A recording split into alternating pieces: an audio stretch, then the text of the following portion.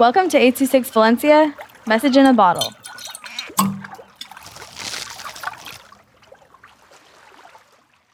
The Hotel by Matteo with 826 Valencia.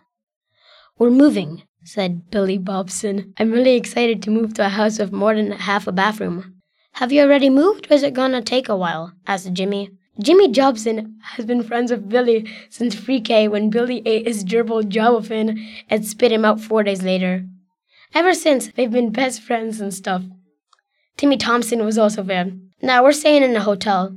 It's not the best, but it's something. Sounds cool to me, said Timmy. I guess, said Billy, as the bell rings and it's time to go home. As Billy was walking towards his hotel room, the hotel lights all go off. Billy doesn't really care since this happens sometimes in Baltimore. He keeps on walking, but then he sees him. A man dressed up like a gladiator from ancient Rome.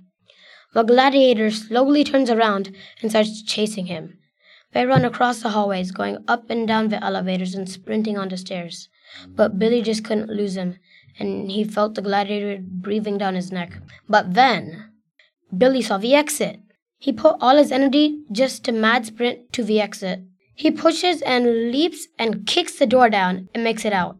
As he walks into the parking lot, a man walks out from behind a car. Billy stares in shock at the executioner as he starts walking towards him. As he breaks out of his trance, he just says, "Screw this."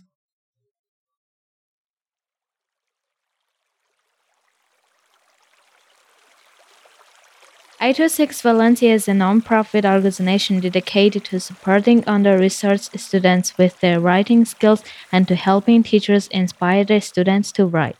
Our services are structured around the understanding that great leaps in learning can happen with one-on-one attention and that strong writing skills are fundamental to future success.